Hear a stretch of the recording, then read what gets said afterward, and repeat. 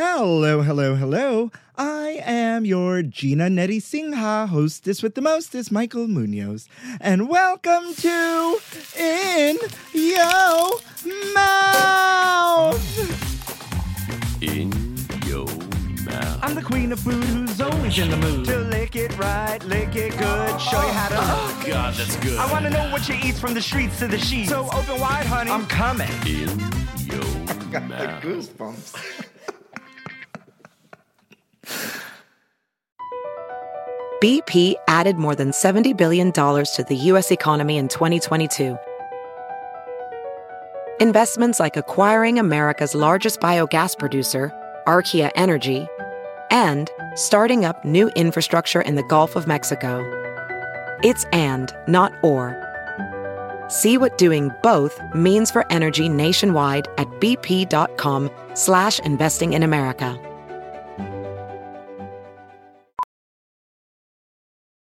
As a professional welder, Shayna Ford uses Forge FX to practice over and over, which helps her improve her skills. The more muscle memory that you have, the smoother your weld is.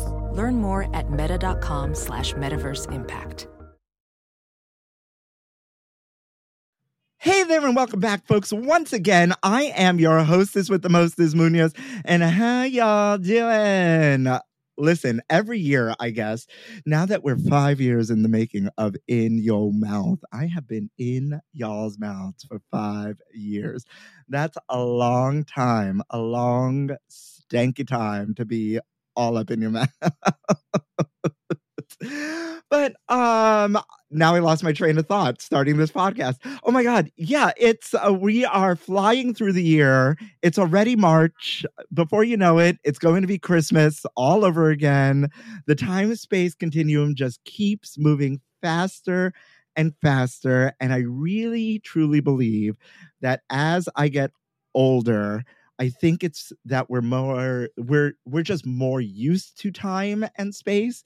And so it just seems like it's flying by. Where is the time going? Where is the time going?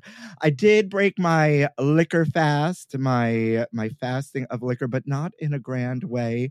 I'm gonna, you know what? I think I may adhere to this like low liquor. Last week we were talking about with Chef Silvana that liquor is the new smoking, weed is the new liquor, and mushrooms are the new weed. And you know, maybe this is the journey for the rest of the year. I will keep you updated for sure. But guess what, y'all? We have another exciting guest. We are back in business and all is right. Thank you, Liza Minnelli. So without further ado, please help me welcome the one, the only Peter Redmond. Say hi. Hello. Hi. Oh, I love this vocal, like the vocal sexiness you're giving me today. You're like, hello. I wasn't sure how my voice would sound this morning, but you'll have to give me live feedback in the moment. You know, it's like Fraser Crane meets B. Arthur deliciousness, you know? It's like low and robust for the radio. Perfect. That's exactly what I wanted to hear. Oh my goodness. Sorry, I crack myself up often. I'm the funniest person I know, right? You have to be. Right? Obviously. Listen, when you're single and you live in 120 square feet in Times Square for 14 years, you learn how to entertain yourself very quickly. Blink once if you're in trouble. You know? He's blinking, ladies and gentlemen.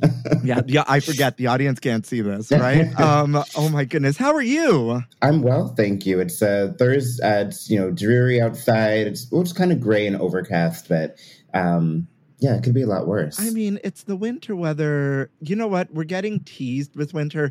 This is what I don't like about this global warming is that like you tease me with something, but you never fully give it to me. You know, like my last dates.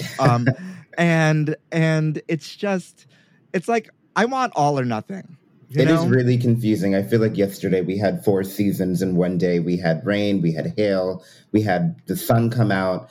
My wardrobe is very confused. Yes. We did not sign up for San Francisco weather, Mother Nature. True. I did not.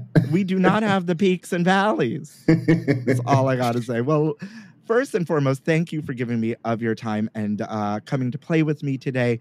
But before we get anywhere, I got to do what I got to do. And in the grand tradition of In Your Mouth, 5 years later, I need to wish you happy National Peanut Butter Lovers Day. Ooh, peanut butter. Yeah. It's a good day. Peanut butter, and this is perfect. We just start finishing Black History Month. Peanut butter was invented by George Washington Carver, so I feel like that this is a really good day to celebrate. So, controversial opinion? Peanut butter apparently dates back to the Incas. I was reading. So there's debate. We can have debate. Let's do it. I mean, no, but so I was reading from the Smithsonian, right here, that peanut butter dates back hundreds of years to the Incas, right? And then they attribute cereal pioneer and lunatic John Harvey Kellogg for filing this patent for pro peanut butter, right? They move on to George Washington Carver being the at the forefront, and I'm paraphrasing here, the forefront of sustainable farming through peanuts and giving the Black farmers a way to move away from the cotton industry into something that is sustainable and profitable. This whole Smithsonian article I was reading today, because I was of the mindset too, right, of what we were all taught in school about George Washington Carver and peanut butter. But all these articles attribute a lot of peanut genius to George Washington Carver, but not peanut butter itself. That makes sense. And of course, throughout history and time, there's many rewrites. So, but I love what you've discovered. I think that makes him actually a much more cooler figure than I even gave him credit for. Amen. That's what I was saying. I was like, wait a minute. We need that movie ASAP. Yeah, like fuck the peanut butter. This is way, way better. So because back in the day, Black farmers were prohibited from planting crops like food crops. So Carver began experimenting with plants like peanuts and sweet potatoes that could replenish the nitrogen that cotton leached, and grown discreetly could help farmers feed their families. I love that. And I mean, peanuts are great unless you're allergic to them.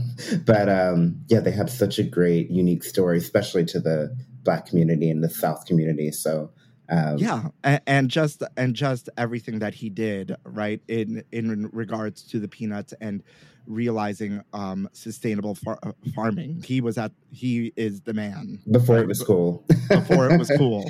Yeah. To make this all happen. So I just love this little bit of education that I discovered myself today. Yes, props. We're learning all the time. That's what, this is about. Yes, absolutely. And just the what he was like in his mind, I'm just like, oh, he was like, you know what? Fuck y'all. I'm going to replenish this soil for my people and teach them how to do this. And y'all are going to be up a river without a paddle. Peanuts for the people. Yeah. Peanutsforthepeople.com. All right. Register that domain. It's happening. Are we a peanut lover? Yes, absolutely. I mean, I remember growing up and my dad was like really into any kind of like cashews, peanuts, pistachios. I remember the Planters, tin at home. It had the blue label. It had the plastic yellow peel back lid with that little, aluminum kind of safety contraption on top. So yes, I remember. And of course I remember the era. Now I feel like I'm dating myself of getting peanuts on the plane, which you don't anymore. No one was allergic to peanuts back then. Apparently not. They weren't allergic to many things. But yeah, peanuts, I love them. I don't eat them as much as I maybe could. But I feel like people use peanuts and peanut butter in really fascinating ways. So I'm always excited. Yeah, I love a good, I can't have it in the house. It'll just like It'll just disappear. And like, I'm sure y'all don't at me, y'all, because it's this whole like soapbox people get up. Well, they're good fats, right? But still, you can't eat a jar of peanut butter. You'll get fat. Do you know, since we both live in New York, peanut butter is a very good trap if you are trying to get rid of a mouse. Yeah, you know, so there's different ways, of course, you can trap mice, but basically if you're using any type of bait, they love peanut butter. They go crazy for it. So thank you, Peter, for taking us from peanut butter to rodent infestation. You know, all in a day's work. We cover it all here on In Yo Mouth, that's for sure. Well, listen, no matter whether you celebrate peanut butter, almond butter, or just nuts in general, today we celebrate you. And moving right along into this day in gay history, Peter, did you know that in 1977, Blue Boy Forum, which bills itself as the U.S.'s first gay-oriented TV show, debuts on New York cable?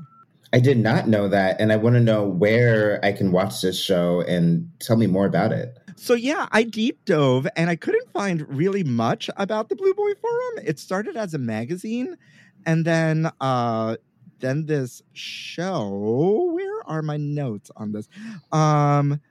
This Blue Boy quickly established itself as a lifestyle brand, and then it had a magazine and accessories, clothing, beauty products, and home furnishing.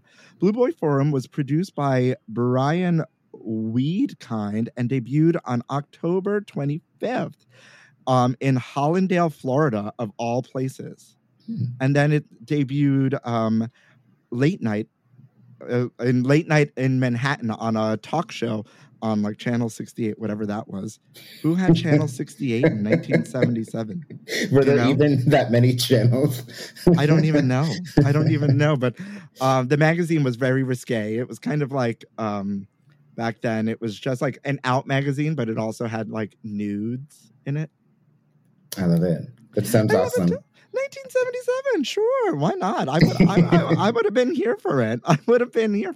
But this just goes to show you that we've been here, we've always been here, and we will continue to stay here, unbothered. That's right. Well, I want to get to the getting on, and if you don't know, but you probably already do, Peter Redmond is a college dropout. He went to Parsons and the Art Institute of Philadelphia for interior designs, with dreams of moving to New York City. After leaving school, Peter found himself in hotels and restaurants, waiting tables, and helping behind the bar, eventually moving from Philly to Brooklyn. He was part of the founding team that opened Mighty Quinn's first East Village restaurant in 2013. Still delicious. Since then, Peter has transitioned to working in tech for companies such as Kickstarter, Dropbox, and now Netflix, managing in large part their food programs and internal events. Most recently, Peter is part of the first class of the Fulton Street Fellowship, officially launching his latest journeys into the professional wine world as a certified sommelier. He has written for food publications such as Jari Mag, Busboy, his short-lived blog Carry On Eats, and has had dozens of features in the New York Times, New York Magazine, Jari Mag, Food and Wine, Bon Appetit, MSN, Now This Food, Medium, Vice, Munchies, Chef's the Night Out, the Upside series, Home Queer Cooking, yes, the Gay Men Project, Mohammed Fayez, Life Inside Dropbox, and Jazz-Imatized, and more. Just to drop a few names. For those of you that out there that don't know what the Fulton Street Fellowship is, Fulton Street Fellowship funds top-tier wine education and provides the kind of access that anyone needs to thrive in the industry. Well, yes. Welcome. Quite a bio, if I do say so myself. And I want to start with, where are the crossroads between the tech industry and wine? Oh, good question. I would say this whole thing kind of happened by accident. Taking a quick step back, I was working in restaurants. And after I got into a relationship and I wanted to have weekends, I was trying to figure out what my next moves were going to be. So I was working in catering for a bit, and catering really has a through line to feeding, corporate clients and tech clients. And so this company I was working for, I was going on site every day to these big companies like, Twitter and Tumblr and Foursquare. And I landed at one of these companies that I just really formed good relationships with. And they needed an office manager. I didn't know what that entailed, but I like to say they took a leap on me. I took a leap with them. And that was my first foray into tech. And it really wasn't that different than what I was doing before. I was managing their, food and the events, and also keeping the employees happy, which really is directly related to hospitality. It was like working at a hotel and making sure that you do everything to make sure your guests have a great stay, except your client is now, the employee is. So that's how I landed into tech in a brief nutshell. And then, I think every company and every event that I've worked at is so different that you're always trying to kind of like one up one another and try to keep it fresh, especially in these days where hybrid work has meant that more people stay at home where they have everything they need. So when they do come into the office, it's about how do you make that wow experience? And I think that that's where wine has really kind of come into play for me. I'm actually hosting a wine event tonight at my company, and it's going to be a good turnout. People are excited about it, and it's something that I get to do that I love and share that with my colleagues. So, there's all kinds of possibilities for wine and tech coming together, especially just, you talk about producers and climate change, and we could go down the rabbit hole for how technology can help out there. Absolutely. Take me to the beginning, though. What started you on this path of wine greatness? It's interesting because I grew up in a very unique household. I'm a 90s baby, and my dad was a chiropractor for all my life. My mom was into natural medicines and kind of an herbalist. So I grew up in a household that, like, all the things that are cool now were not cool then, like being a vegetarian or, eating foods without like I really wanted to have Lunchables like every other kid, but that was banned in my household, along with anything that had red dye number 40 or like stuff like that. And there was no alcohol in my house growing up. My parents drank, but rarely. It would be if they would go to a social event or a party, and then, they might have a glass of wine or beer. But I didn't grow up exposed to it really until I worked in restaurants. So I'd say actually, that's not true. I went to Italy on a school trip when I was like 16.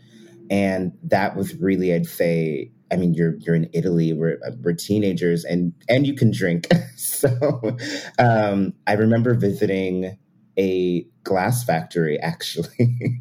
And in this glass factory, in their gift shop, they had wine. And I knew nothing about wine. Of course, I'm a teenager. But yet we could buy it. And our chaperones were like, sure, you could buy this bottle of wine. Bought whatever looked good to me at the time. And I remember it specifically. It was a bottle of Fragolino. And so Fragolino is wine made with strawberries. And this bottle made it with me all the way back home. I opened it with my parents. It was delicious. It was really good. And then, once I started working in restaurants, I actually was my first restaurant was in a hotel, a French hotel in Philadelphia. And because they were a hotel, they were very corporate, and they really wanted people to be trained well. We actually had food critics that would come into the restaurant. So it was essentially fine dining. So I got a crash course in, wine and service and pastries and cheese and all the things that I loved or soon loved. And that's really where my wine kind of like excitement stemmed from. I love that. I love that. First and foremost, have you been to the Gay Wine Club? Does that still exist? It does. I think it still exists. Actually, Eric Fleming is having an event that I'm trying to get to because I feel like I've known, been in his orbit for a while, but we have never actually met. Yes, I've been a fan from afar. He's been on the podcast, and I have yet. Right, I'm a bad supporter these days. Right, not meaning to be, right? The stars haven't aligned for me to get to one of these events. Same. So maybe we should go together. Let's do it. We'll connect offline. Yes, right? So, I don't know. These random things just pop into my head, and this is why I'm a little bit all over the place, right? I was like, oh my God, Eric Fleming was on the podcast years ago at this point, right? And I was like, oh, oops, Much love to Eric. Much love. Much love to Eric. Talk to me about not only, so I used to work, let me start that again. I used to work at this wine destination here in the city, right? And this wine destination often had, grand tastings, wine tastings, and it would pair with all the major, wine distributors and so on and so forth. And we'd have all these massive wine events with all these sommeliers, right? Most of whom seemed gay, but weren't gay, because for some reason, when you're in the sommelier business, there's just a little flamboyancy to you inherently. I know what you mean. Yeah. And kudos to you, right? And no shade, but maybe a little. To those people out there, not you respectively, Peter. But I wasn't seeing a lot of representation, not only of the queer community, but of the people of color, in general. And what has been your experience now that you are on this journey, are working with and part of this Fulton Street Fellowship, which does exactly that, provides access to people of color, in this highly, white-dominated field, right? What has that experience been like for you? Yeah, it's been interesting because even going back to my first restaurant job, I had this real interest in wine and beer and cheese and food as a whole. And I wanted to get more exposure and I wanted to get more, certifications and experience. But you're exactly right. There wasn't a lot of representation. And I think that's why it took me so long until really just now, like 10, 15 years later, just kind of coming back into it and realizing that there is a place for me in the field. So just that goes to show, like, I didn't see people like myself. In fact, Eric was one of the first Black sommeliers, Black and queer sommeliers that I had even become acquainted with. Yeah. So that goes to show that there just really haven't been a lot of us. That said, there are so many people out there that are doing great things. And so once you kind of unlock the door, which I think I'm doing now, I'm getting to know so many other amazing folks. I just had a portfolio tasting recently with Jade, who is from ZRS. That is a wine importer here in the city. And she literally knows everything. Any person that comes from a diverse background in the wine world, she is on top of it. She's connected to them. And so you really do start to kind of like, I always have a quote that good people know good people. And so once you get to know, individuals, you get connected to more and more and more folks. So, yeah. And I think that the tide is swinging, right? And inevitably this had to impact the wine world as it's impacted every other major industry that needs to become more diverse and needs to give more opportunities to underrepresented groups. And so wine is kind of having its moment right now. And I think it's perfectly timed. It's really exciting. There's also conversations around climate and climate change. And there's just so many avenues to jump through. And I think that's really exciting. Yeah. This is what really attracted me to your entire vibe, right? And thank you. Eric C. provided me an entire beautiful list of queer foodie people. But I think Eric was the only other wine person that's been on this podcast. I could be mistaken, but it's been a long time, and I haven't taken my Prevagen apparently. So, not a sponsor, the But could be. but could be, right? Manifesting. The and it's really interesting. We talk all the time ad nauseum at this point about being LGBTQ behind the line, being a person of color behind the lines, right? Or like leaving that life in the restaurant world to create your own, because there wasn't enough space or the right space for you to thrive in this medium. And obviously, right, even though we haven't had very much conversation about it on this podcast, right, of course, why wouldn't it translate into the ever grand world of being a sommelier and the wine industry and that space, you know what I mean? And it's not a conversation we've had in a grand sphere, and it's like I don't even know what that looks like, know? Yeah, I think that something that was really like forming as you were just mentioning that was I think the major difference between food and wine is such a slower process. Like literally, you have the process of growing grapes and then harvesting and then going through all the steps. And, this is like a 2+ year process until you see profits.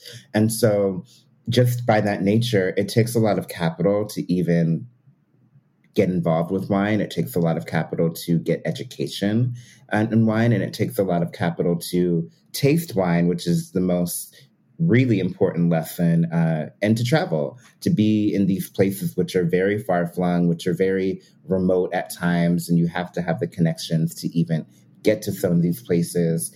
And so, who doesn't have the financial resources?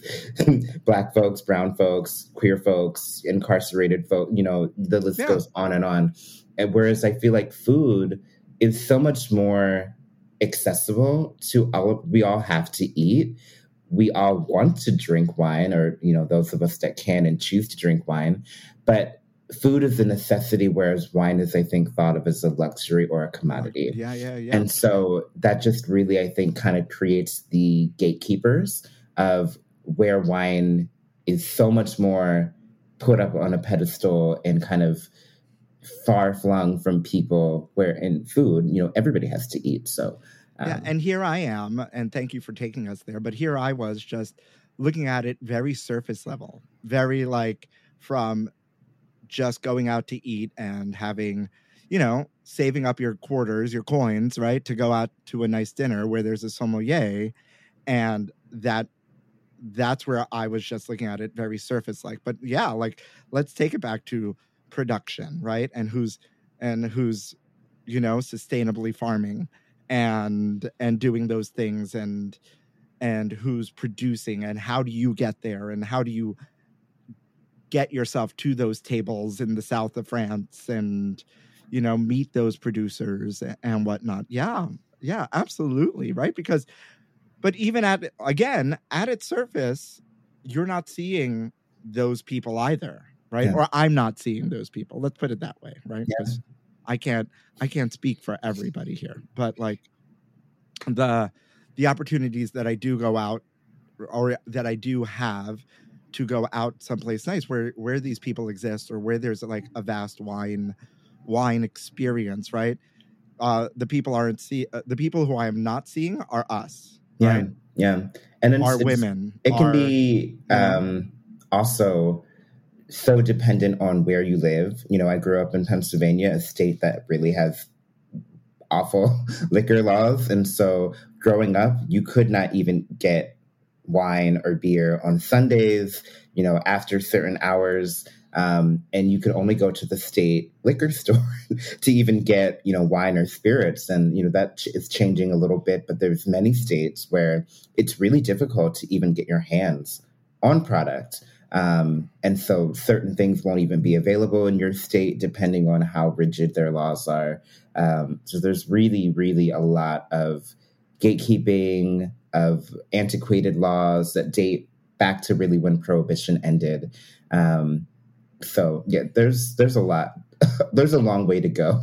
Are you meeting a big or a large in your like studies and travels and education here? Are you meeting a large LGBTQ you know, fellowship within this wine world? I think for sure in the bi-coastal cities, it's a lot easier to make those connections. So yeah, definitely in between California and New York, I for sure have, even in Philadelphia where I have a lot of connections. But when I travel to far-flung places, definitely not as much. I was just in Argentina recently, and I mean, I think that I was probably the only Black person, period, in a lot of spaces that I was going into, and probably one of few queer folks as well. But folks exist everywhere. We exist everywhere. Mm-hmm, It's just it's a little bit less likely that I'll bump into somebody if I'm traveling, unless I'm in a really kind of busy market like New York, LA, Philadelphia, DC, even. At least that's been my experience. Is there, here we go with the Barbara Walters of it all. Have you felt any pushback? You know how like behind the line, like this toxic kitchen culture that I'm forever talking about, that it's already hard to be like just exist in that place and then put that you're a person of color, a woman or queer behind the line, and then it just like there's all this pushback because there's not space for understanding. Right? Does that exist in have you felt any of that in the wine world? I'm sure it definitely exists. I think because I'm a little in my honeymoon phase right now, and also I'm not working in a restaurant. I think if I was working in a restaurant, I think I would be facing a lot more of it because we all know restaurant culture can be very specific, and there's a lot of hierarchy. And I am a certified sommelier, but there are levels above the level that I have. And so I'm sure if I was interacting with folks in those spaces, I would feel it a lot more. I think now my experience has been once you kind of become part of this, I'm not going to call it a club, but once you kind of get to this level of wine knowledge and appreciation, I think people are just really excited to talk to you. And, much like yourself, which I appreciate, it's been good. I've been having really great experiences and conversations with folks. I haven't necessarily felt any pushback, but I think it also can be cultural. I've been to some of the wine fairs and I've met folks that are from outside of the US. And sometimes I can tell that maybe they're not used to talking to somebody, like me or like my background. I get tons of questions around, pretty much the first question I'll get is, do I work in a restaurant? Because I think that is people's primary, understanding and entry point of working with wine, especially when you're talking to producers or importers or distributors. And it's funny because I've worked in restaurants, but I'm not working in restaurants now. So I have this recurring theme where I always feel a little bit like an outsider trying to enter a space. So even though I've been in restaurants, the fact that I'm not in restaurants now, I don't think it puts me at a disadvantage, but it does make me have to figure out how I can speak the same language as them. Yeah. So that's just been an interesting journey from my end. You have all my wheels turning now, just because, again, we haven't explored this side of the business, right? Since Eric Fleming has been on the podcast, and I've had to do it then too, right? But like, yeah, it's just like, well, yeah, and I know, or I used to know, a lot of the major like sommeliers, like a lot of big names that used to be in the business, and these producers, and just because of this one place I worked. And so Yeah, you just got me thinking all the things. Before we head out to the break, something that I always say is really important are our stories, and we never know who is listening and who we can affect. And I was wondering if you would talk to me about your coming out story. Yes, the ever evolving many chapters. Well, these days I'm always saying is that coming out is just not a one-time thing. So. It never is. It never is. And we don't qualify coming out stories as good or bad on this podcast because your journey is your journey, and what I may qualify as bad, you may not think of as bad. So we don't do that here either. Yeah. So I can take it back. I mean, I grew up in a very interesting household, as I alluded to. So I grew up in a blended household. So my father, it was my dad and me, and he had remarried, but they were old school hippies, so they actually never like signed any papers or, got married in an official ceremony. So the mother that I grew up with was white, and she already had 2 kids. So we're like this weird kind of like mashed together Brady Bunch household. And I didn't really have any specific, like nobody told me that being gay was really bad. But I interpreted it from so many, areas, from classmates, from things on TV. And I think that there were little cues, right? Like my mom didn't want me to wear pink when I was growing up. And I think my parents did everything that they could to try to make sure I wasn't bullied, or to try to help me if I was being bullied. And I was in Taekwondo, and I think there was a delicate balance of my parents trying to protect me. But in a way, I didn't get a lot of exposure to different sexualities, or I did, but I didn't understand them. And so what I remember is going through elementary school and middle school, and people asking me if I was gay, and I was like, what does that even mean? No.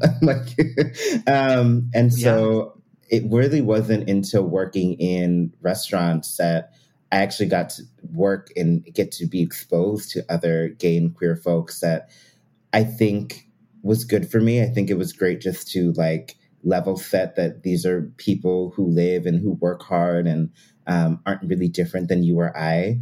And so between my time in Philly and my time in New York, I got to kind of, explore myself a bit. And then when I moved to New York, I got into a relationship, as I mentioned, didn't tell anyone in my family for a year.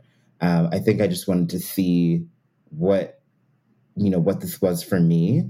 And I didn't really feel like I wanted to label myself. And then once after a year had passed, I was like, okay, I'm into this. Like, this is something I care about and I want my family to know. So I told my parents. I remember it was Easter weekend, and I remember going well. I told my mom first. I showed her. She would always ask me like, "Oh, are you seeing anybody? Are you dating?" And usually I would say no, but of course this time I was prepared to say yes. And I just started talking about my partner. Didn't mention their name, but I was like, "Oh, I'll show you a picture of them." And it was a picture of me, and we had met at a concert, so we had actually met the artist and taken a picture with them. So I showed her this picture, and she was like, well, which one are they? And actually there were 2 men in the photo. So I think regardless, the wheels were spinning. And after, she understood, she said, did you tell your father yet? And I was like, no, I need to tell him.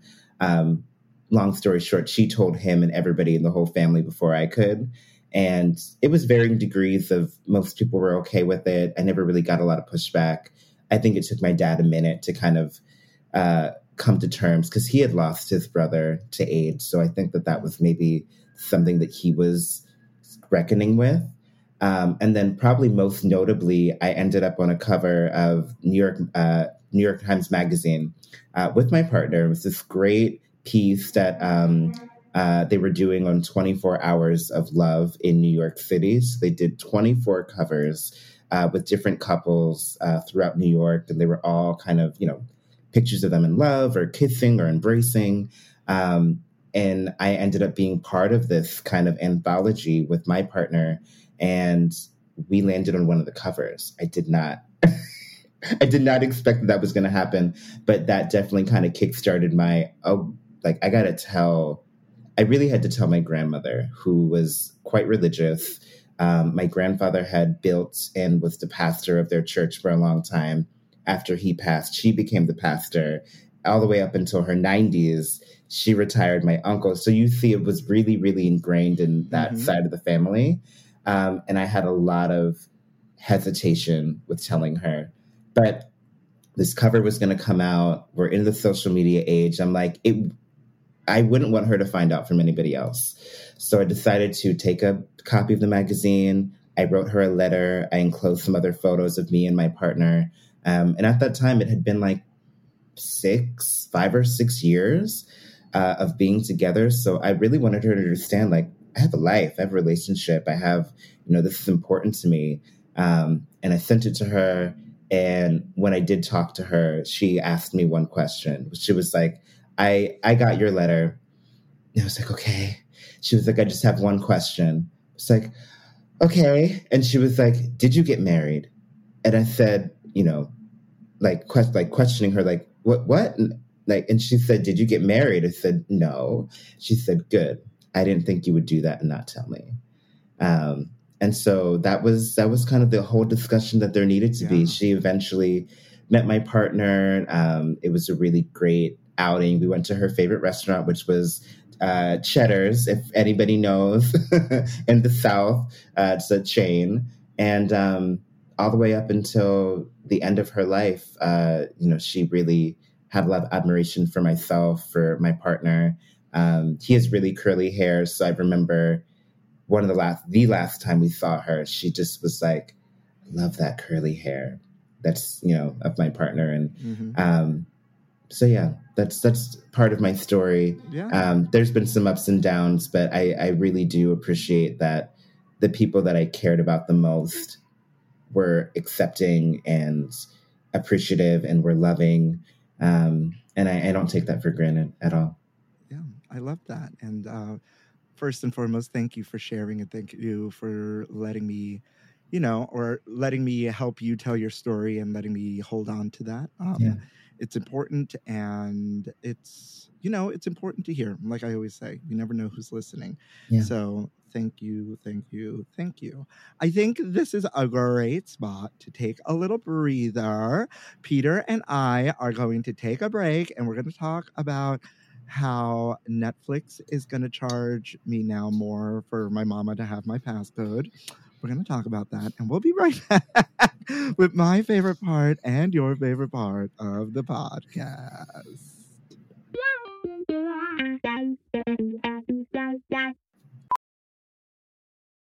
VR training platforms, like the one developed by Fundamental VR and Orbis International, are helping surgeons train over and over before operating on real patients. As you practice each skill, the muscle memory starts to develop. Learn more at meta.com/metaverseimpact. All right, Peter, I hope you're ready for my favorite part and the audience's favorite part of the podcast. A little something we like to call Food News Update. Food news? Ooh, honey, you ain't ready. Girl, spill the tea. News Update. Whiskers and Wine Cat Lounge coming to downtown Akron, Ohio. Well, it's Ohio, man. They need something. I want you to know, because I like to try to tailor the food news, or at least keep the food news like on topic here. And, the food news can be all over the place and ridiculous, but I deep dove for some wine food news. I appreciate that. And this is what came up. Whiskers and Wine is a cat lounge and wine bar where patrons can work, grab a drink, shop local goods, and play with adoptable cats. Oh, I think it's super cute. I have two concerns. One, cat hair in your wine glass sounds not No bueno. No. 2, there is a very common odor associated to wine that has been corked. So wine that's gone bad, which is a lot of times cat pee. So Cat that is pee just or your grandma's attic, like that moldy must. exactly. Right? So that is so funny to me because it's like, okay, are we going to be like, how are we going to know the difference? Is the wine corked? Or are we just smelling cat pee? or maybe they're just serving some Franzia and some like yellowtail. Like, It is Ohio. I'm sorry to the Ohio community, but you know, you have to have a little joke of it.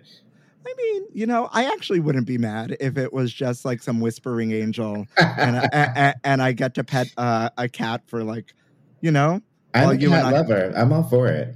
You know, I mean, as long as they're friendly and not like scratchy cats. Yeah, sure. What if they're drunk cats? What if the cats are like drunk? I don't know. That's I'm curious about that. Wait, there was cat wine. Did you see that? There was, and I watched. Somehow I'm getting served all these videos on Instagram now, but I saw somebody make a tea using catnip, and the cat was going crazy. So yeah, that was Food News Update a million years ago. That some company came out with like cat wine. Obviously, it was non-alcoholic, but it came in a wine bottle. And it was like catnip, and like you would put some in their like water dish. I love it. Or something, right? So you could drink with your cat, you know? This needs to be happening at the Cat Cafe in Akron, Ohio. I mean, we could go down so many avenues, but I just think we're here with like, for the finding these kitties good homes, hopefully serving some fun wine. And look, there's discounts for college students and a loyalty program. And it will offer special events such as Dungeons and Dragons with cats. Oh. And okay. Children-friendly events like drag story time with cats. I love that. Is Ohio one of those states that is banning drag queens? I think so. They're trying. I think, don't quote me on this, but you know what? This changed my whole outlook on this because I was on the offense, but I think I'm here for this now. Yes, I'm here for it. Absolutely. Absolutely. Shout out to you. What's your name? Who's starting this thing? Nicole Farrell, owner of Whiskers and Wine, right? And Kitty Cat Winnie. Shout out to you on this day. We are here for you, and we completely support it. Starbucks debuts a new line of olive oil infused coffee. It's been all over the news for the past week, honey. So I used to be the most avid Starbucks drinker. I had a gold card, like loyalty. I was, I was obsessed. And then I moved at some point in time, I actually gave up caffeine altogether. Mm-hmm. So I was having like heart palpitations, which now I think was due to the sugar content more than the caffeine content. But I do love coffee now. I don't love Starbucks as much these days, but I saw this olive oil infused coffee drinks. And first of all, I was like, are they going to be using good olive oil? I have so many questions. Well, first and foremost, they're not the first, right?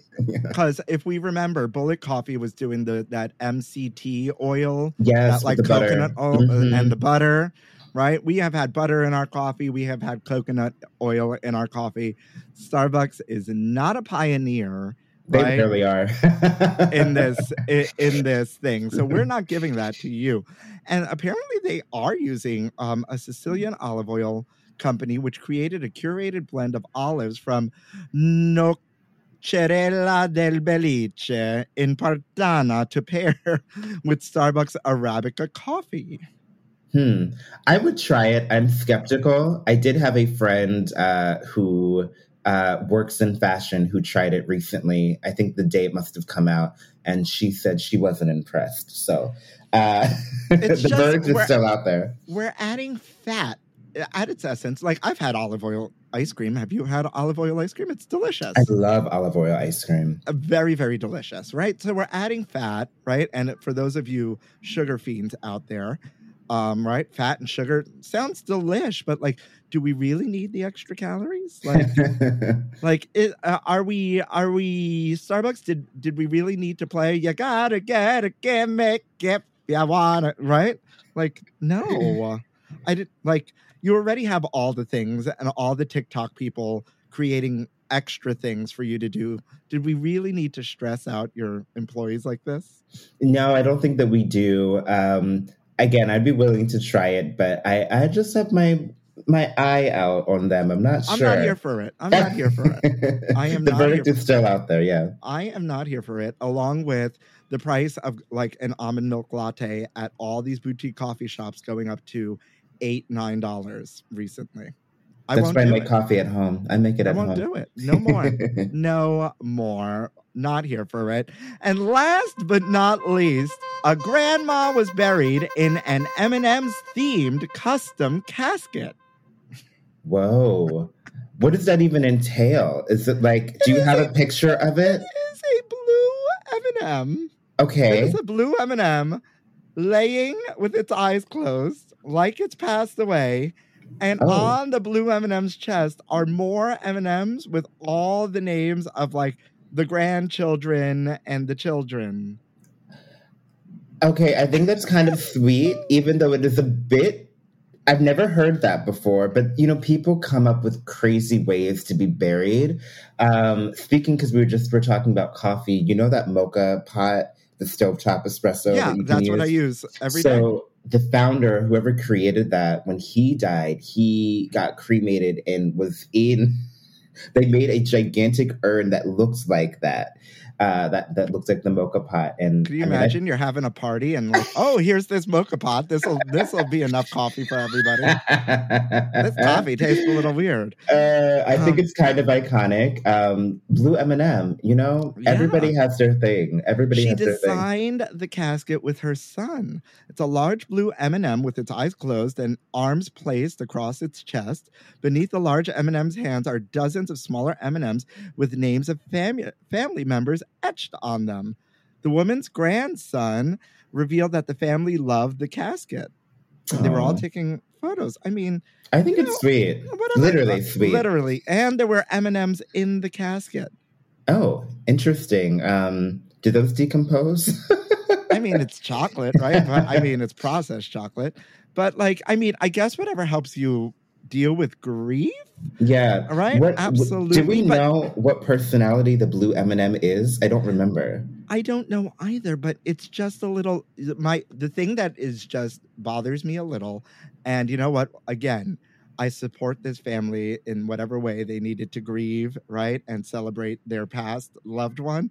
But it's just a little weird to see this dead M&M going into the ground. It's very, very odd. Now I need to look at a picture of it for sure. I'm finding one for you. I don't like In Your Mouth listeners, as you know, I like to surprise my guests with food news update. And I should have just sent. Oh, it comes right up. If you Google blue M&M casket, oh my God, you are not ready for this. This is what it looks like. Whoa! Wait. The M&M is dead. That is different than I expected it to look. Interesting. You know, it has the legs and the arms and... It is, like, I wouldn't know that was a coffin. But now that you've told me... it looks like they took something out of the M&M store, cutting it in half, and put a dead body in it. It does look like that. It does. And that's... Listen, again... Grieve how you need to, celebrate how you need to. I think this was a beautiful way to commemorate their grandma who loved M&Ms, who was a teacher, who amassed millions of M&Ms in gifts, right, from her students. Great. It's just a little odd to see a dead M&M. I wonder what the spokesperson from, is it Hershey's that owns them? I wonder what the spokesperson would say. If asked for a comment. I think they would love it. You know what? I'm here for honoring the dead in fabulous ways, right? Yes, I'm here for that. I don't know if I'm here for a dead M&M though, because I just love them on the television. I know. What's your favorite color, Eminem? Oh my God, the sassy green one.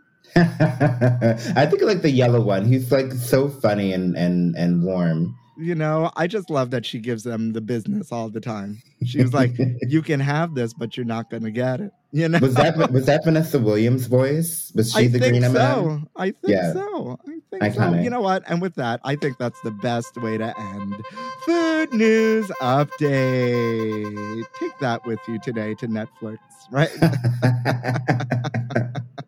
As you solve my issues, my sharing issues. Yeah, we're all set.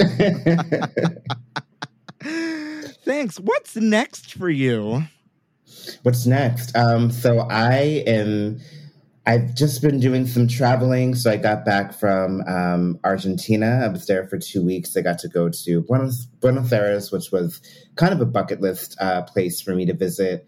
I got to go to Mendoza as well, which is their major wine region, and a full circle moment for me, actually, because when I was working in restaurants and really starting to learn what type of wines I liked, there was a vineyard by the name of Vinha Cobos that made a Malbec called Felino. It's their entry-level wine, and I was obsessed with this wine. I bought it by the case. So to go to their vineyard when I was in Argentina was incredible, so lovely. I was also in France. I got to go to Burgundy. I got to go to Spain, where they make cava.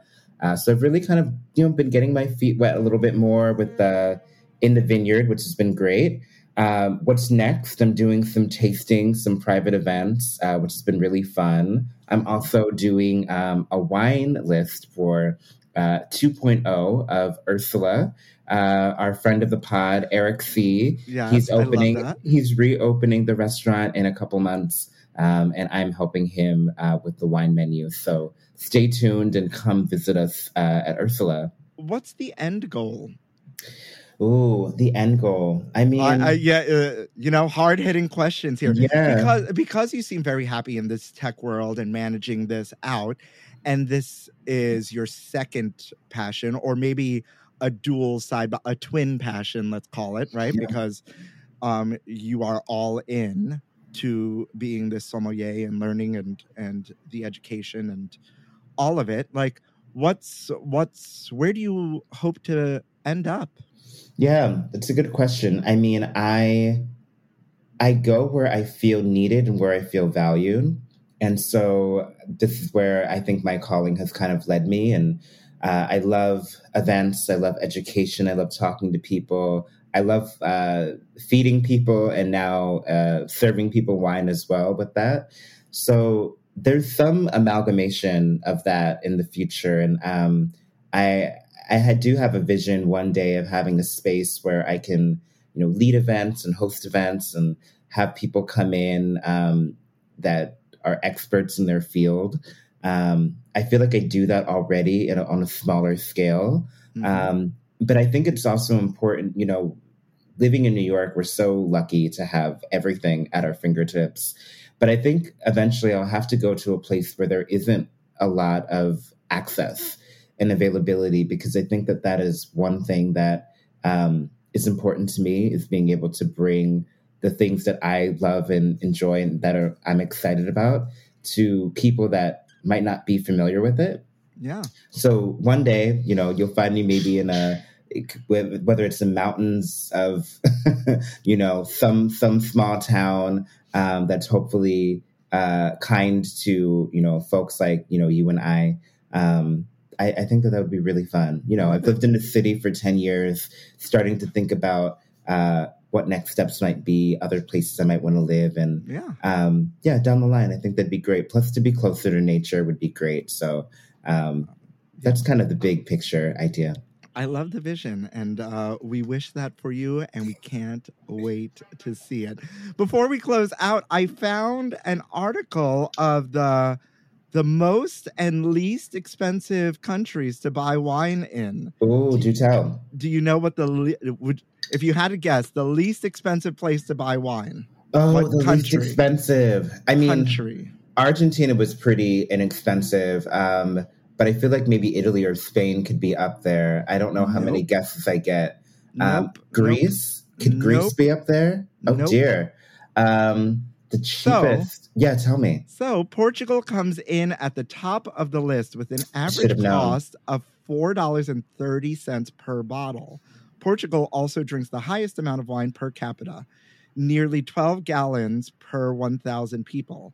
You'll find the next least expensive wine in Hungary at $4.81, followed by Chile at $5.13, and from there Slovakia at $5.37 and Germany at $6. Wow, I didn't know that Germany was that affordable, but the others make sense to me. There's great wines coming out of Hungary, of Slovakia, of Chile. They're all places that we should be visiting if we, have the access to do so.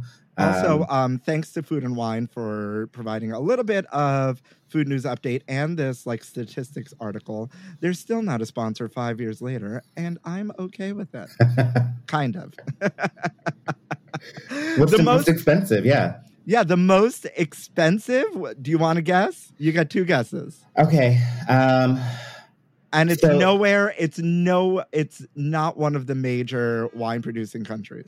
So yeah, I was there was 2 rules of thought. It was either one of a big producer like France. It's not my guess, but because they make such prestigious wines that are, world renowned. But I feel like it's probably a country that it's probably due to import export. And that's why everything is expensive.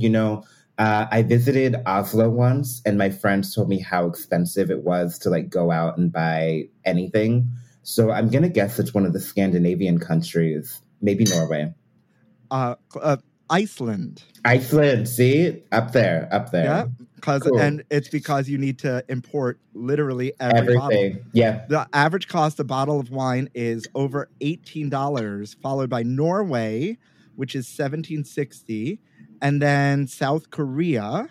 Yep, Korea was on my mind. $15.74. And then the United States at $15.18. And then Switzerland at $13.63. Well, Switzerland is where all the money is, so that one makes sense too. And Tina Turner. Right? Yes. Who is this behind you, by the way? Is this Diana on the wall? No, it's Lainey Kazan. Oh, I'm not familiar. I'm so sorry. Oh, most people know her as the mother from My Big Fat Greek Wedding. Okay, yes. She's the poor man's Barbara Streisand. Listen, Judith Light is the poor man's Meryl Streep. If we didn't have Meryl Streep, we would have Judith Light. If we didn't have Barbara Streisand, we would have Lainey Kazan. There you go. Perfect. I'm gonna rewatch that movie soon. Maybe this weekend. Or you have to watch the episodes of The Nanny with her. Google anything with her singing. Okay. It's incredible. Well, I love The Nanny, so that's always a rewatch in my book. Absolutely. Listen, before we close out, give the kids the handles where they can find you, follow you, slide into the DMs respectfully. Yes. Okay, perfect. So you can follow my wine journeys on The Wine Was Good. That's on Instagram. And then my personal, if you care to follow, is my initials, so PJG.JPG, a little play on words. And yeah, Instagram is pretty much the best way to follow me. I'm always open to writing, articles and things like that. So hit me up if you want to talk shop about wine or anything else. And those will be linked out in the liner notes. You and I have to get together to go support our sister friend, Eric. Right? They're having an event soon. So yeah, let's talk about it. Yeah, let's figure that out. Thank you so much for coming on to the pod, giving me time out of your very busy schedule to talk to me. I am so happy that we've connected and that you are now part of my big gay food family. Yay, it was a pleasure. Thank you. Congratulations on 5 years. Yeah, 5 years. 5 years weekly, except for that one time a couple of weeks ago where I had technical difficulties. But we don't talk about that. Yeah, that's revisionist history. We could, it never happened. Yeah, it never happened. Don't worry. I make up for it for sure. I need a t-shirt, by the way. These shirts are amazing. Oh, I'm a mouthful? Yes. Maybe I know someone who can get you one. So all right, we'll talk about it. We can totally make that happen. And I need a penis mug, a penis coffee mug. Oh Yes, my you God. can get it from Franca. They are a Bushwick. I know store. them. Yeah, I know yeah, them. I know yeah. them. All right. Well, thank you again for coming on the pod. In Your Mouth listeners, it's March. The weather is crazy all across America and beyond, as is the news. Stay safe out there. Stay warm and or cool out there. Eat healthy things. Make good decisions. And as always, thank you for listening to In Yo Mouth.